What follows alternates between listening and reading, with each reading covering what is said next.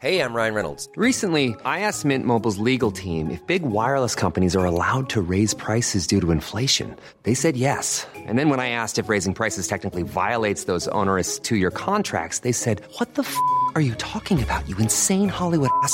So to recap, we're cutting the price of Mint Unlimited from $30 a month to just $15 a month. Give it a try at mintmobile.com/switch. $45 up front for 3 months plus taxes and fees. Promo rate for new customers for limited time. Unlimited more than 40 gigabytes per month. Slows full terms at mintmobile.com.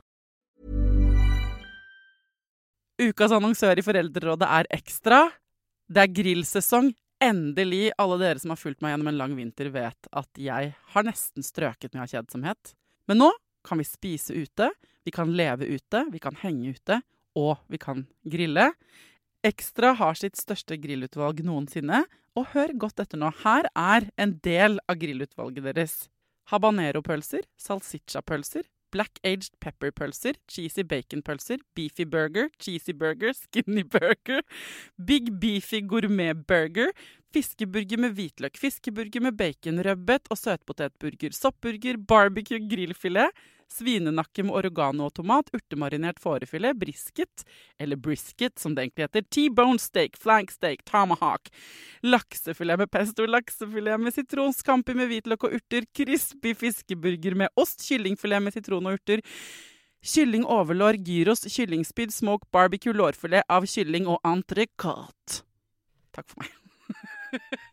Dette er bare noen av produktene i Ekstra sitt største grillutvalg noensinne, og kommer blant annet fra Norges mest prisvinnende grillserie, Grill Perfekt.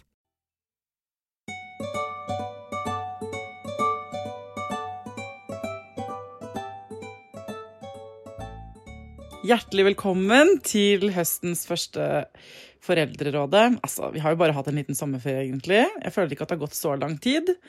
Hvis du synes lyden er litt rar, så er det fordi jeg ikke er i studio. Jeg sitter nemlig i en seng.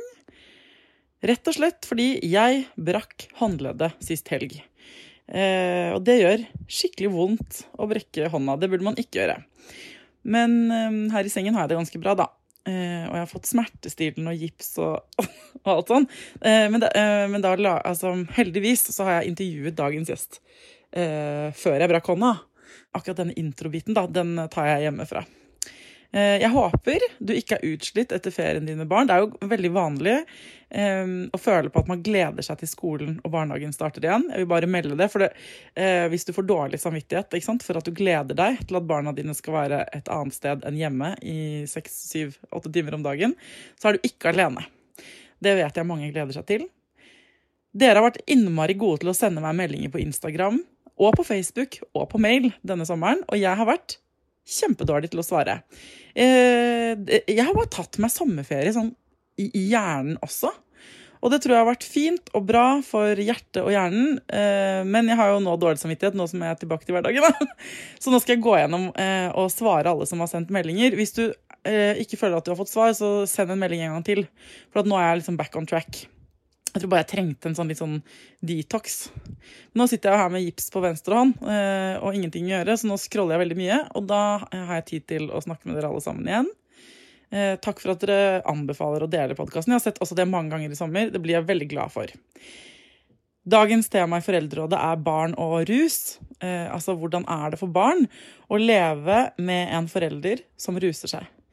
Det er mange av dere som har sendt melding om dette. Jeg har fått noen fine, lange mailer også fra mammaer, som da er liksom skilte, eller alene mammaer da, for barn, som da har en pappa, i de tilfellene jeg har fått på mail i hvert fall, så er det en pappa som har et rusproblem. Så jeg mailet litt frem og tilbake med et par av dere, og så er det dette et sånt fagfelt, eller et sånt emne som angår så innmari mange flere av oss enn akkurat dere som står i situasjonen. For at hvordan snakker vi med barn om rus? Hvor mye skal man fortelle ungene sine om tøffe ting som foregår i kulissene? Ikke sant? Her i podcasten så snakker vi veldig mye om det sånn, vi må prate med dem om alt og sånn. Men hvor mye skal vi dele da, hvis et familiemedlem sliter med et rusproblem? Og hva kan man gjøre? Er det noe man egentlig kan gjøre for å hjelpe en man er glad i med å komme seg ut av rusproblematikk? Eller er det liksom kjørt? Ja, så det er spørsmålet jeg håper vi kan få svar på i dagens episode. Velkommen til Foreldrerådet, folkens.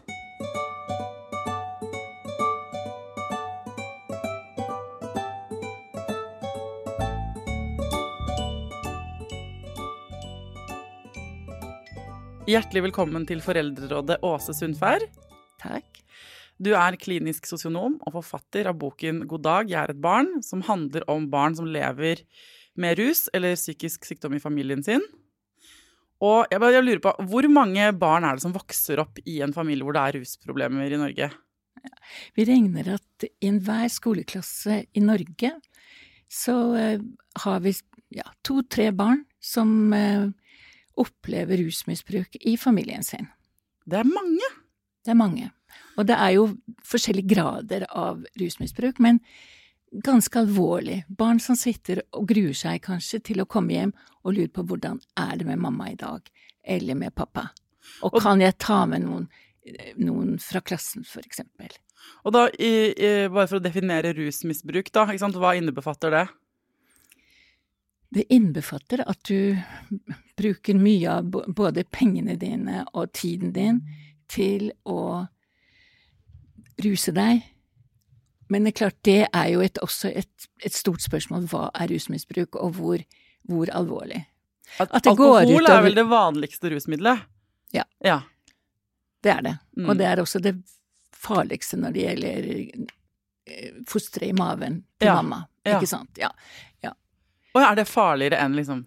Man regner med at det mer alvorlige skader av alkohol i fosterlivet enn stoff, for eksempel. En kokain, liksom? Og heroin og sånt? Ja, men det jo en lang diskusjon. Hva det som blir farligere til slutt, da? Eller gjennom langtidsbruk, da. Ikke sant? Ja. Men ok, så det 2-3 barn per skoleklasse i snitt som opplever å leve i et hjem hvor det misbrukes rusmidler. Ja, og hvor det går utover barna på en eller annen måte, eller økonomien, eller foreldrenes funksjon i forhold til jobb, ja. Og du har fulgt en gruppe med barn av mødre som har hatt rusproblemer? Ja, jeg har fulgt en gruppe kvinner som fikk barn, og som alle hadde rusproblemer. Så jeg har fulgt det gjennom hvert 5. år, gjennom 25 år. Hvordan kan du si litt om hva du har funnet eller observert? Ja, det som var veldig trist, det var at barna levde med ganske alvorlig rus i familien før de fikk en ny omsorg. Gjennomsnittlig 7 år, så levde de med enten en forelder eller begge foreldrene med rusproblemer, og det en stor belastning for barn. For de fikk ny omsorg, så mener du at de kom i nye hjem? Kom i et fosterhjem, ja. Skjedde det med alle barna? Nei, det gjorde det ikke. Det burde ha skjedd med flere enn de som det skjedde med. Og hva skjer med et barn som lever i et hjem med rus da? Hva vanlige utfordringer da, hvis man skal kalle det? Ja, det kommer an på hva slags alder barnet i. Og det kommer an på hvor alvorlig rusmisbruket og det kommer an på om barnet har en beskyttende person som kan hjelpe barnet når omsorgsgiver rusa, veldig rusa, og ikke kan gi omsorg. Ja, hvor avgjørende den personen som kan beskytte? Jo, den veldig avgjørende. Så hvis den ene forelderen rusmisbruker da, for eksempel, la oss si den ene forelderen alkoholisert da, og den andre ikke det, men trygg og omsorgsgivende. Så det veldig viktig for barnet. At barnet har den andre personen som trygg og som kan gi omsorg. Men det klart at det kan være, det komplisert det også, fordi at det å leve med en person som har rusproblemer, det strevsomt. Det strevsomt for en partner, og det vil jo barnet merke, ikke sant, i forhold til konflikt, i forhold til høye stemmer, i forhold til kanskje litt vanskeligere økonomi. Den uforutsigbarhet, ikke sant, og ikke vite, jeg kan se for meg den utryggheten. Det å ikke vite er veldig viktig. Det vanskelig. Ja. Men hvordan snakker man med barn om dette her? For skal man snakke med unger, hvis man har en i familien da, som har rusproblemer. La oss si at, for jeg har fått flere meldinger inn til Foreldrerådet fra mødre som enten lever i et forhold med, eller har et barn med, men ikke sammen med lenger. en mann da, de eksemplene jeg har fått inn, med rusproblemer. Og dilemmaet deres sånn, hvordan skal vi snakke med barnet vårt om dette? Ja. Forklare hvorfor pappa sånn man eller skal vi ikke gjøre det? Ja, Hva tenker du? Jeg tenker at det veldig viktig spørsmål, og veldig bra at disse damene spør om dette. Og jeg tenker at det som kan være det vanskeligste for barna, at man ikke snakker, og at det blir tabu, ikke sant? Og at man må skjule slik det hjemme, at man ikke kan snakke med mamma om hvordan det når pappa ruser seg, og hvor redd barnet kan bli, eller hvor bekymret barnet kan bli, eller så det å snakke med barnet om det, og anerkjenne barnets opplevelser, tenker jeg livsviktig for barnets utvikling. Fy fader, så vanskelig det må være. Altså når man står, det må være så vanskelig. Det må være kjempevanskelig, og særlig hvis du så sint på barnets far, og så frustrert, og tenker at nå får det være nok, og nå orker jeg ikke mer, så det noe med for barn får det jo med seg, barn jo i familien, barn hører, barn lytter ved dørene, ikke sant?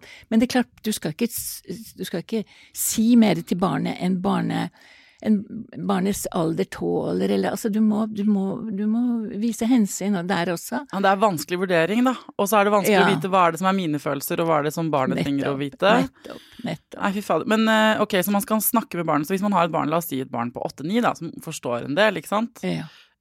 Og så sier man da, pappa har et problem med alkohol, eller ikke sant? Det sånn. Hvor mye skal man... For da havner jo barnet også i en slags konflikt. Grunnen til at jeg tror mange ikke vil snakke med barn om, ikke bare det, men alt som vanskelig, synes vi tøft å snakke med ungene våre om ofte. Ja, fordi vi tenker at så lenge vi ikke har snakket med dem om det, så finnes det ikke. Ikke sant? Det jo bare tull. Men når vi da snakker med dem, så vil jo barnet kunne havne i en slags lojalitetskonflikt. For de jo vel ofte glad i foreldrene sine uansett. Det de, og det også viktig at mamma kan si det at jeg vet at du glad i pappa. Men av og til så gjør pappa dumme ting, og som jeg tenker at du også har opplevd, og som jeg kan bli sint på pappa for, og jeg vil gjerne høre fra deg også hva du tenker, og hvordan det var sist når du var hos pappa, og det der å komme i en slags dialog, og få barnet til å skjønne at mamma ser barnet også i den vanskelige situasjonen det kan være å ha en pappa som ikke som andre pappaer, eller omvendt med en mamma, ikke sant? Ja, ikke sant? Ja. For det kan jo ramme begge selvfølgelig, men nå det de som har skrevet inn, det derfor vi tar utgangspunkt, det fint det, og kan vi ta utgangspunkt i at det mamma som ikke ruser seg, og pappa som ruser seg, fordi det de som har skrevet inn, så skjønner alle de smarte lytterne at vi mener begge, altså at det kan gjelde selvfølgelig begge veier. For eksempel da, skriver hun at pappaen kan ha humørsvingninger, være veldig irritabel, ikke sant? Den ene meldingen jeg har fått inn, der har barnet begrenset kontrollert samvær med pappa, for barnet vil gjerne være sammen med pappa vil gjerne være sammen med barnet, men det aktiv rusproblematikk inne i bildet, og mammaen lurer på hvordan skal jeg liksom for da kan pappa være irritabel og sliten og kort lunte og oppfarende og sånn, og hvordan skal jeg håndtere de konsekvensene med barnet mitt? Skal jeg liksom det høres så vanskelig ut. Ja, men det vanskelig, og det klart at en rusmisbruker som i abstinens, og som ikke har fått alkohol på en stund, vil jo være veldig urolig og oppfarende og uforutsigbar og alt det der, ikke sant? Og så vil de kanskje ikke se det selv, så de vil jo sikkert nekte for det selv da, at det noe problem. Ja, nettopp, ikke sant? Så jeg tror at det må mammaen vurdere også i forhold til, tør jeg det, kan jeg det, det forsvarlig, går det an å snakke med pappaen om det, går det an å ha en avtale om at jeg blir med, for eksempel, at barnet ikke alene, og at besøket ikke så lenge, altså at barnet kan føle seg trygg på en eller annen måte, og jeg tror at mammaen må sette grenser også, si nei, nå går det ikke, og det kan man snakke med barnet om også, At vet du hva, nå vil jeg ikke det, for pappa er ikke god å være sammen med nå. Altså, så det å kunne få en slags dialog om det. Ja. Men er det noe man kan gå til å få råd om dette? Fordi det er jo litt sånn, på den ene siden av vekten så har du sånn viktigheten av å ha kontakt med far da, eller mor, altså den som ruser seg. Ikke sant? Ja. Alle barn har liksom behov for en sånn, ja, men de er glad i begge foreldrene sine, eller om det er bestemor som ruser seg for den saks skyld. Ikke sant? Man har den der, men på den vektskåla så ligger den viktigheten av den relasjonen. Og på den andre siden, av den andre vektskålen, så ligger sånn å beskytte barnet mot kjipe situasjoner. Hvordan det noe mal på hvordan man kan vekte de to mot hverandre? Eller kan man få hjelp til det? Det noen retningslinjer der, liksom? Det der en vanskelig balansegang, og jeg tenker at det finnes ikke noe oppskrift på det, men det klart at det går an å... Altså, familiekontorene finnes jo i alle byer i Norge i dag, og i alle bydelene i Oslo. Der kan man ta med seg barnet sitt, man kan få en samtalepartner der, man kan invitere pappaen hvis, altså slik at det å ha familieperspektivet på slike, på rusproblemet jo kjempeviktig. Så familiekontoret en ressurs, ja. Sier ikke loven egentlig at det ulovlig å ruse seg når man sammen?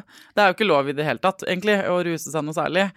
Men det lov å omgås barn? Altså, hva sier lovverket om det her? Og hvilke konsekvenser har det for barn å bare bli eksponert for rus i det hele tatt? Ja, hva lovverket sier om det vet jeg ikke. Altså, nei. Hvordan kan man overholde det, holdt jeg på å si? Nei, for hvis for eksempel det ulovlig å slå et barn, så hvis man gjør det, ikke sant, så har man på en måte, det noen norske lover som griper inn et sted, ikke sant, hvis man utagerer, eller sånn, det vel ikke lov til å ta dop sammen med ungen sin heller, det vil vel ikke komme heldig ut Nei, ikke sant, og det jo, og det klart,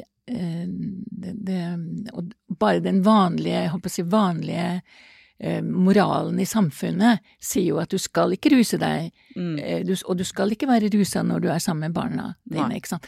Og det jo det som noe av bakgrunnen for at foreldre ofte ikke søker hjelp heller, fordi at de vet det, at det veldig dårlig gjort, ikke sant? Det å være rusa og ha barn. Altså det så skamfullt, det så tabubelagt, og det gjør også at færre kommer til behandling. Ja, for de redd for at barna skal bli tatt fra dem. De redd for at barnevernet, som det heter, skal komme og ta barnet, ikke sant?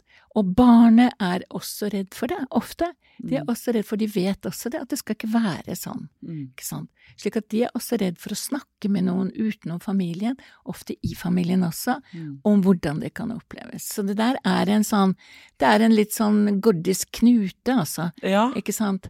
Fordi det hemmelige holdet gjør det jo bare 10 ganger verre. Ja, det gjør det mye verre, og det gjør også det gjør sitt til at barnet heller ikke får anerkjennelse for de opplevelsene som de har hatt, ikke sant?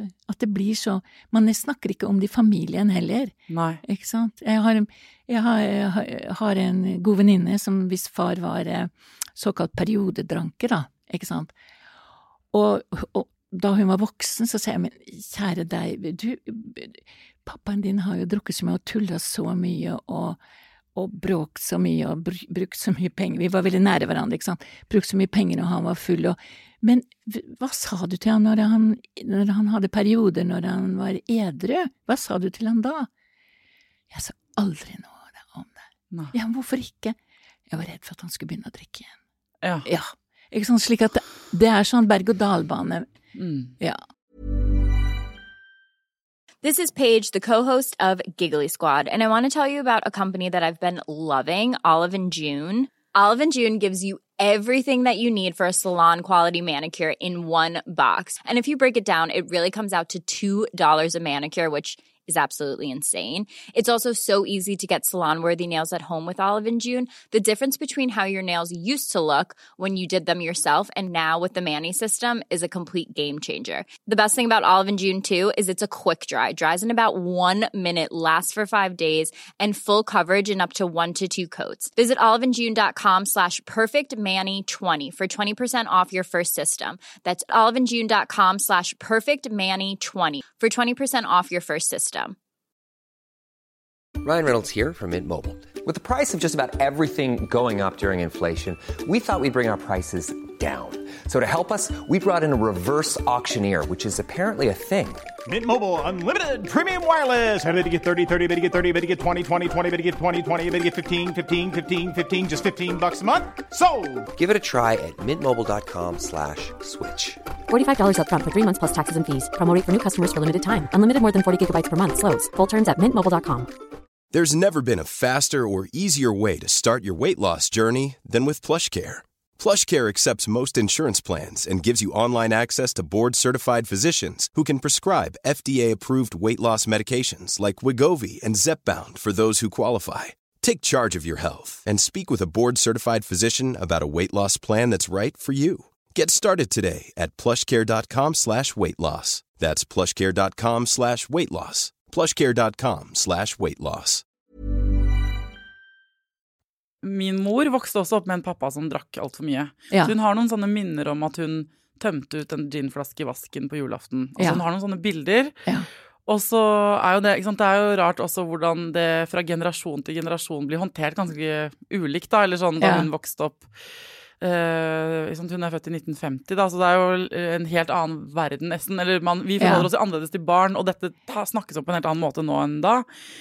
Men noen av de liksom scenene hun beskriver, selv om hun hadde egentlig alltid et godt forhold til sin far, så tenker jeg at det er ikke forenlig med noen av de minnene hun også beskriver, ikke sant? Og hvordan hun bare har klart å gi oss, tenker jeg blir sånn rørt når jeg tenker om det. Ja, men det er viktig det du snakker om. Ja. En sånn barndom som jeg har hatt da, hvor man har vært så trygg, og hun har sagt, etter at jeg fikk barn selv, så har jeg snakket med henne om dette, og så sier hun, ja, men alle de tingene jeg ikke fikk, ble veldig viktig for meg å gi til dere, som rent sengetøy, at noen pakket meg inn på kveld, at dere skulle ha helt forutsigbar julaften, de samme rutinene, at du kunne stole på at vi alltid var der, altså sånn, så vi har jo vokst opp liksom, og det tenker jeg sånn, tenk å klare å hoppe over det en generasjon, at man liksom, at det går, at barn på den andre siden kan man jo si at barn er veldig robuste. Nå hadde hun en mamma som hun hadde flere nære, ikke sant, i sin familie, og fikk jo trygghet på et vis, men barn som du sa, når de har noen trygge omsorgspersoner da, og så er de utrolig robuste også.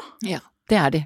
De er utrolig robuste, og det er veldig fint det du snakker om nå, fordi at jeg tenker de barna som jeg har fulgt helt til de blir 25 år, og som har vokst opp i disse familiene, de sier det samme til meg nå når de er voksne, som din mamma sa til deg. Ja, de sier, vet du hva, mine barn, de skal aldri oppleve det som jeg opplevde. Mine barn skal få trygghet og rammer, og jeg skal få en utdanning, for det hadde ikke min mamma. Altså, så det er veldig flott å se, og de ser også hvor mye de har mestret gjennom oppveksten sin, og hvor god de kan bli i arbeidslivet, for de er til å stole på. De er, altså, ja, og det står en del i den boka om akkurat dette da, men så dette med ressurser, og det har de jo også, ikke sant? Det har de også, men det er klart, det er noe de også ikke har fått, akkurat som din mamma, ikke sant? Som gjør at du kanskje er sårbar på enkelte områder, ikke sant? Ja, også, men alt avhenger vel der av, ikke sant? For hvis man ser på det som motgang da, ikke sant? Og mennesker tåler mye motgang, så frem til har, selv om vi skulle ønske at ikke noen av oss hadde noe særlig motgang, selvfølgelig så er det sånn, og det blir veldig ulikt og urettferdig porsjonert, hvem som får hva, og hvilke vilkår vi får når vi vokser opp. Og hvis du vokser opp da, og så er faren din eller moren din er rusmisbruker, så er det jo, jeg skjønner er at det avhenger veldig av hvordan du blir møtt, og hvordan du blir støttet gjennom det, og hvis du får de verktøyene du trenger til å på en måte forstå, og ikke ende opp med at du føler deg skyldig, for det er vel et vanlig problem, og skriver hun igjen her, hvordan kan jeg unngå at barnet mitt legger skylden på seg selv? Ja, det er kjempefint spørsmål, egentlig, og det er jo mange barn, de tenker litt magisk også, det kommer litt an på alder også, ikke sant? Ja. Men de kan tenke sånn at bare hvis jeg liksom hadde oppført meg bedre med pappa, så hadde han ikke drukket den gangen, eller med mamma, ikke sant? Og, så det er ikke noe løsning. Nei, man må kanskje det, nettopp for å unngå at barnet spekulerer sånn i sitt eget hode, at det nettopp derfor man må snakke med dem da. For da kan man si, hvis de sier det til deg, så kan man si, det har ingenting med saken å gjøre. Altså man må liksom forklare det. Du ikke skyld i det. Nei, du ikke det. Og vise at liksom, men kan man si sånn, for pappa syk, altså misbruk en slags sykdom. Ja, man kan si det, og det mange barn som tenker det også, og som bruker det om tilstand, at pappa syk. Han syk, som gjør at han må drikke så mye. Hvis det så mange barn som vokser opp med rusproblematikk hjemme, så jeg sikker på at noen av foreldrene som hører på denne podcasten også kanskje har et rusproblem. Ikke sant? Ja. Nå har vi snakket mye til de som har barn med rusproblemer, men til de som da hører på og som har et rusproblem. Du var jo inne på det i stad at det veldig skambelagt å søke hjelp. Men, og så det vel mange som ikke helt innrømmer det for seg selv, at de har det. Ja. De mødrene du har fulgt opp, det noen av dem som på en måte fikk hjelp? Ja, det var det. Og det var en fantastisk historie, og det var en som hadde ruset seg faktisk i 40 år, og greide til slutt, og hun var i et behandlingsopplegg i 3 år, og vi fikk en ny kjæreste, og virkelig en sånn rosenrød historie, slik at hun da ble i stand til å passe barnet til sin datter når datteren fikk sitt andre barn. Skjønner du? Ja. Og det var et sånt ønske fra denne datteren, ikke sant, som da var 25 år, at mamma skulle kunne hjelpe meg. Og hun greide det. Denne mammaen greide det. Men det klart at det tok tid. Ja. Men altså, så alvorlig trenger det ikke å være, for dette var jo damer som hadde ruset seg veldig lenge, veldig tidlig, ikke sant? Ja. Og veldig hardt. Og som, slik at, så den ikke helt representativ, kan du si, kanskje, for den gruppa vi snakker om nå, da. Nei, men det ikke uansett form. Altså, det første, altså, det der å late som det kommer til å gå over, hvis man har et rusproblem, om det at man popper noen piller fordi man har vondt på sted, eller har blitt avhengig av noe, ikke sant? Det finnes mange veier inn i avhengighet da, ikke sant? Og det jo de vi tenker på liksom Lena fra Døden på Oslo S, eller sånn heroin, liksom. Men det jo mange andre former for rus, og de jo kanskje mer skjulte og lette å skjule, og vanskeligere å få bukt med, og også så kan man kanskje på overflaten virke velfungerende da, ikke sant? Ja. Og det greier jo mange å gjøre i mange år, ikke sant? Men det der å søke hjelp, det vil jeg bare anbefale for alle, å tenke at dette går ikke over av seg selv. Du trenger en støttespiller, du trenger en samtalepartner, du trenger noen som kan liksom støtte deg ut av dette her, og det ikke farlig.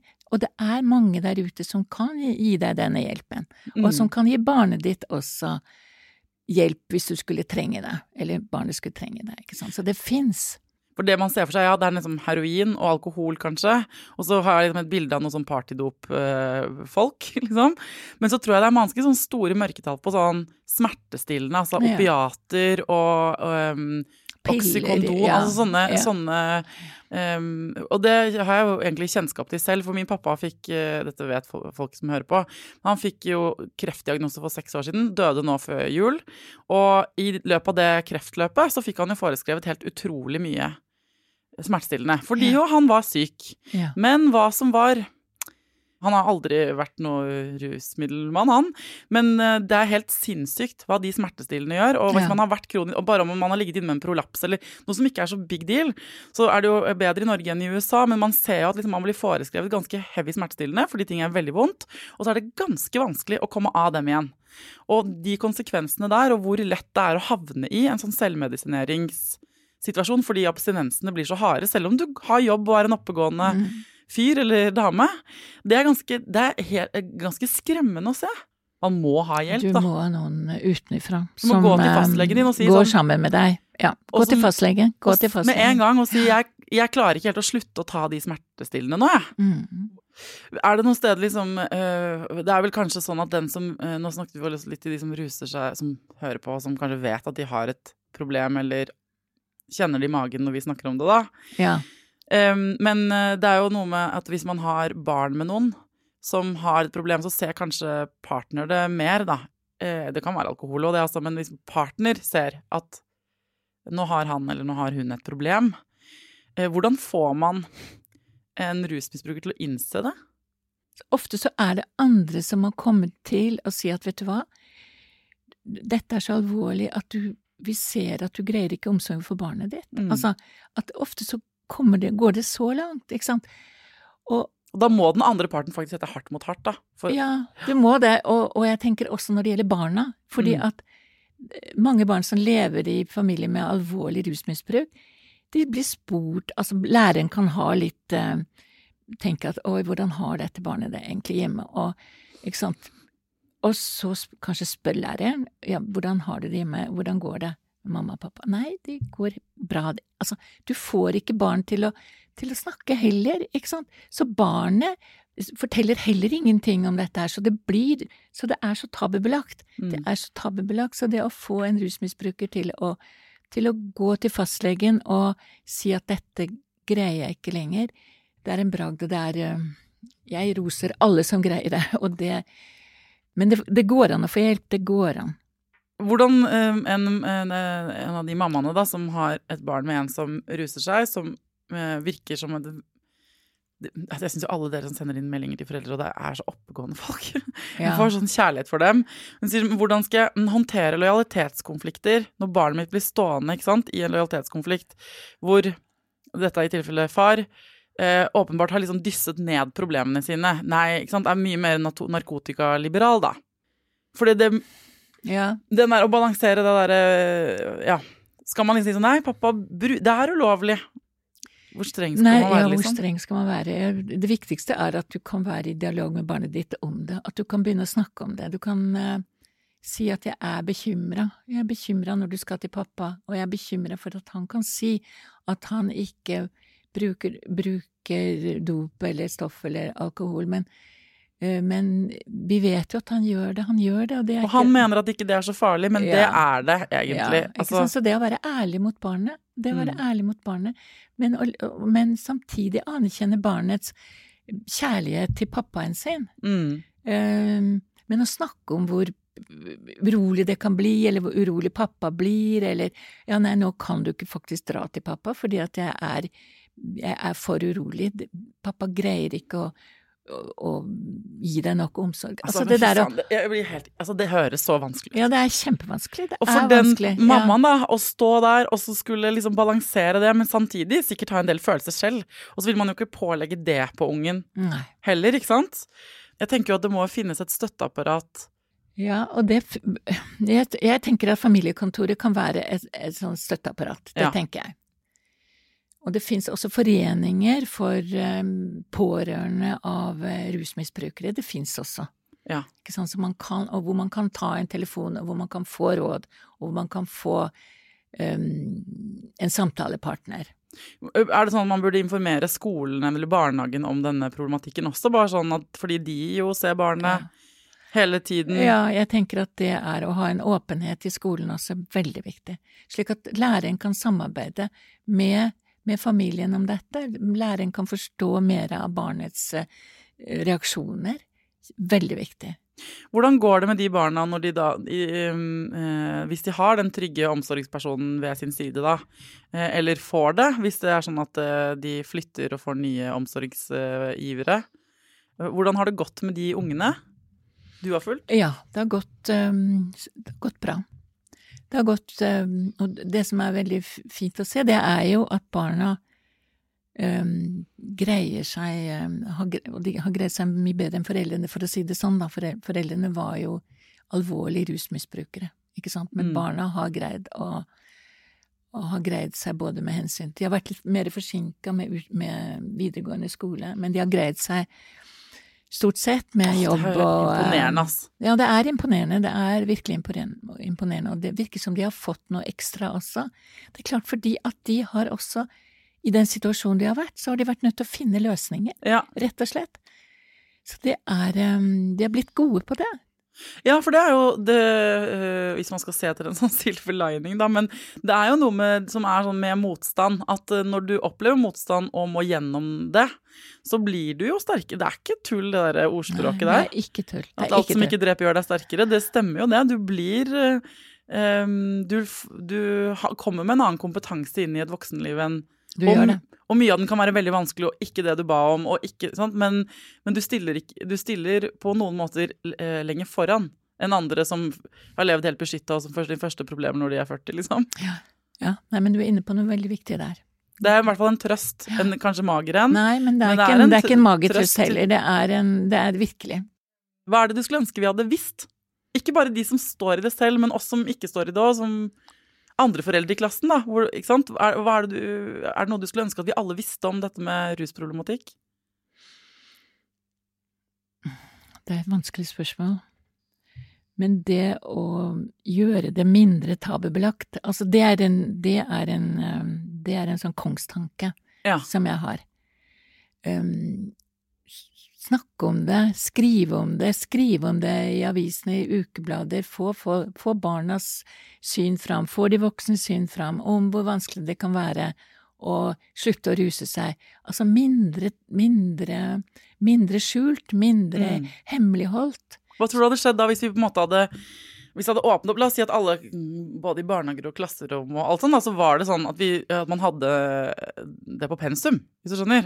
Litt sånn som med seksualitet, som jeg har snakket masse om I denne podcasten, da, å snakke om seksualitet og kropp, og så grenser, og at det ikke lov med seksuelt misbruk. Altså, ta hele regla, ikke sant? Og så, hvis man hadde hatt det liksom tidligere, la oss si alle hadde fått den opplysningen. At dette veldig vanlig, I snitt det noen I hver klasse som har foreldre som gjør dette. Ja, men det god idé. Det god idé. Hva hadde den åpenheten gjort? Tror du? Forhåpentligvis så hadde den gjort slik at det var mindre farlig. Det var mindre farlig for barnet å kunne si til læreren at, vet du hva, pappa var ikke noe grei I går. Nei. Det stod ølflasker på bordet når jeg skulle gjøre lekser. Ja. Derfor så fikk jeg ikke gjort leksene mine. Altså, det hadde åpnet opp, så de ikke var så alene om det. Nei, nettopp, ikke sant? Og det at læreren kunne få den historien, gjør jo at det vil jo være en veldig lettelse for barnet, ikke sant? Og læreren kunne også da I større grad ha dialog med barnet, forstå barnet, ha mer kontakt med foreldrene, ja. I stedet for at det skal skjules. Hvis jeg skal prøve å oppsummere da, denne praten, så får du bare legge til hvis det noe jeg glemmer. Men altså, rusmisbruk vanligere og nærmere og farligere enn vi tror. Hvis du ser rundt I barnets barnehage eller klasserom, så det flere av de barna du ser på når du går inn og henter ungen din, som I snitt da, opplever et hjem hvor det rusmisbruk. Hvis du som hører på kjenner at det stikker I magen, bare fader, det gjelder meg, jeg en av dem, da da sier jeg med all omsorg I verden, dette må du få hjelp til, gå til fastlegen din, du megatøff, det må være helt jævlig å være deg, og stå I det der, og I hvert fall hvis ikke du snakker med noen om det, så gå nå og være en helt eller en heltinne og få hjelp. Det beskjeden til deg. Til dere som lever med og rundt dette, så det liksom regel nummer 1, hvis vi da alle sammen hadde snakket mer om det her, vært mer åpne, mindre rynket på nesen og pekefinger høyt I værs, så ville vi for det første løftet en byrde fra barnas skuldre, så de kunne få snakket om det og få den hjelpen de trenger, fordi da det første bud I veien på at det skal gå bra med dem. Og så det for dere som står aktivt I en sånn situasjon hvor dere den trygge omsorgspersonen for et barn som har en far eller en mor eller en annen nær som sliter med dette. For det første skulle jeg ønske jeg kunne gi dere en sånn klem og en high five, altså for det høres kjempeslitsomt ut, så jeg håper dere får støtte og hjelp. Da kan dere gå til familievernkontor eller foreninger. Finn noen andre voksne dere kan lene dere på, for det der tror jeg ikke man kan stå I alene. Og så må dere vite at så lenge barna har deg, og ja, du tar den belastningen og denne vurderingen, men da kan det godt hende det går veldig, veldig bra med den ungen din. Ikke sant? Sånn at det viktigste at det barnet får trygghet og en los da, I det livet som da ikke ble så lett som man kanskje skulle ønske. Det noe du vil legge til? Jeg synes det var en veldig god oppsummering. Ja, takk da, det var koselig. Det var koselig også. Jeg skal gi bort, du har skrevet boka God dag, jeg er et barn, som handler om barn som lever med rus eller psykisk sykdom i familien. Og jeg har fått et eksemplar her, jeg tenkte å gi det bort til en heldig lytter, så jeg legger det ut på Instagram og Facebook, så kan de bare kommentere deg hvis noen vil ha den. Så kan man kjøpe den da. Tusen takk for at du kom til Foreldrerådet også. Takk skal du ha.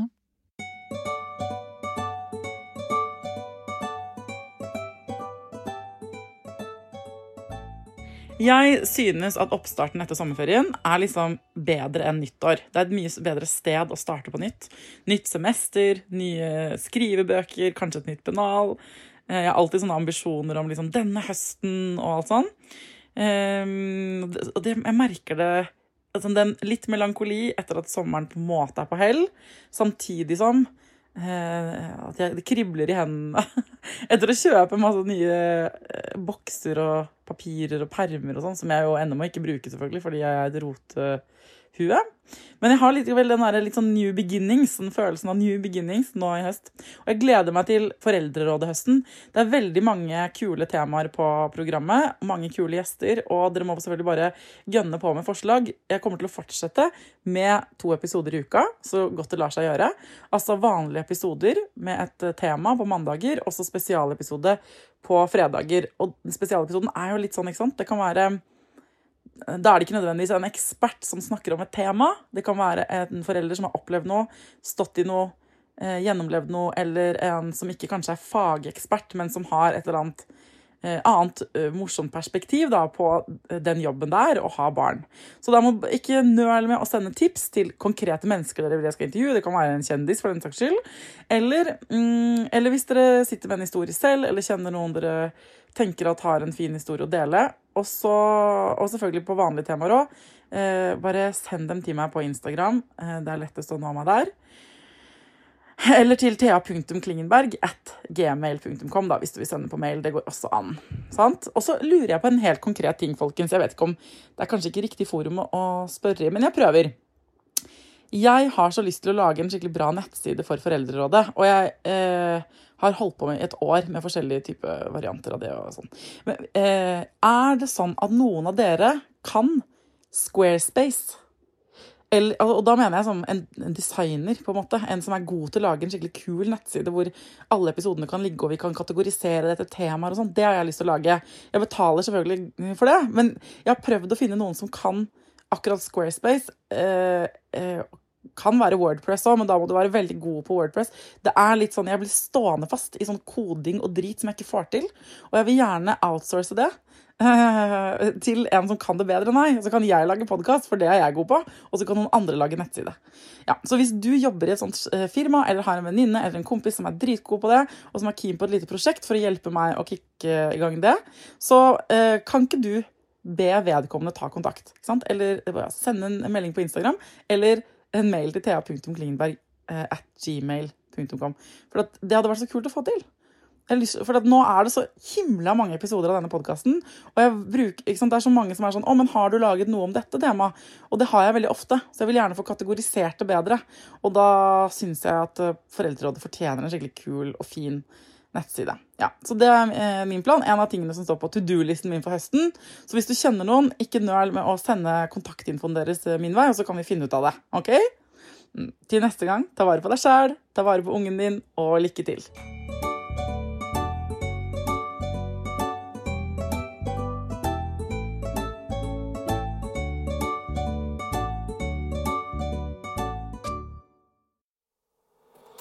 Produsert av Rubicon.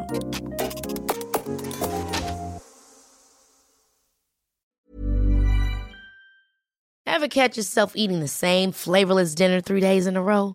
Dreaming of something better? Well, HelloFresh is your guilt-free dream come true, baby. It's me, Keke Palmer. Let's wake up those taste buds with hot, juicy pecan-crusted chicken or garlic butter shrimp scampi. Hello Fresh. Stop dreaming of all the delicious possibilities and dig in at HelloFresh.com. Let's get this dinner party started.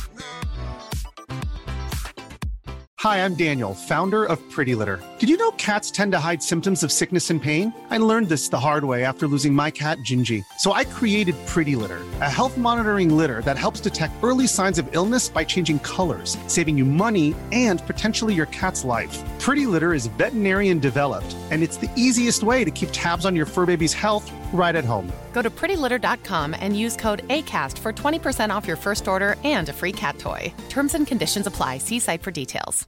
Imagine the softest sheets you've ever felt. Now imagine them getting even softer over time. That's what you'll feel with Boll & Branch's organic cotton sheets. In a recent customer survey, 96% replied that Boll & Branch sheets get softer with every wash. Start getting your best night's sleep in these sheets that get softer and softer for years to come. Try their sheets with a 30-night guarantee. Plus, get 15% off your first order at bollandbranch.com. Code BUTTERY. Exclusions apply. See site for details. Hey, it's Paige DeSorbo from Giggly Squad. High quality fashion without the price tag. Say hello to Quince. I'm snagging high-end essentials like cozy cashmere sweaters, sleek leather jackets, fine jewelry, and so much more. With Quince being 50 to 80% less than similar brands. And they partner with factories that prioritize safe, ethical, and responsible manufacturing. I love that. Luxury quality within reach. Go to quince.com/style to get free shipping and 365-day returns on your next order. Quince.com/style.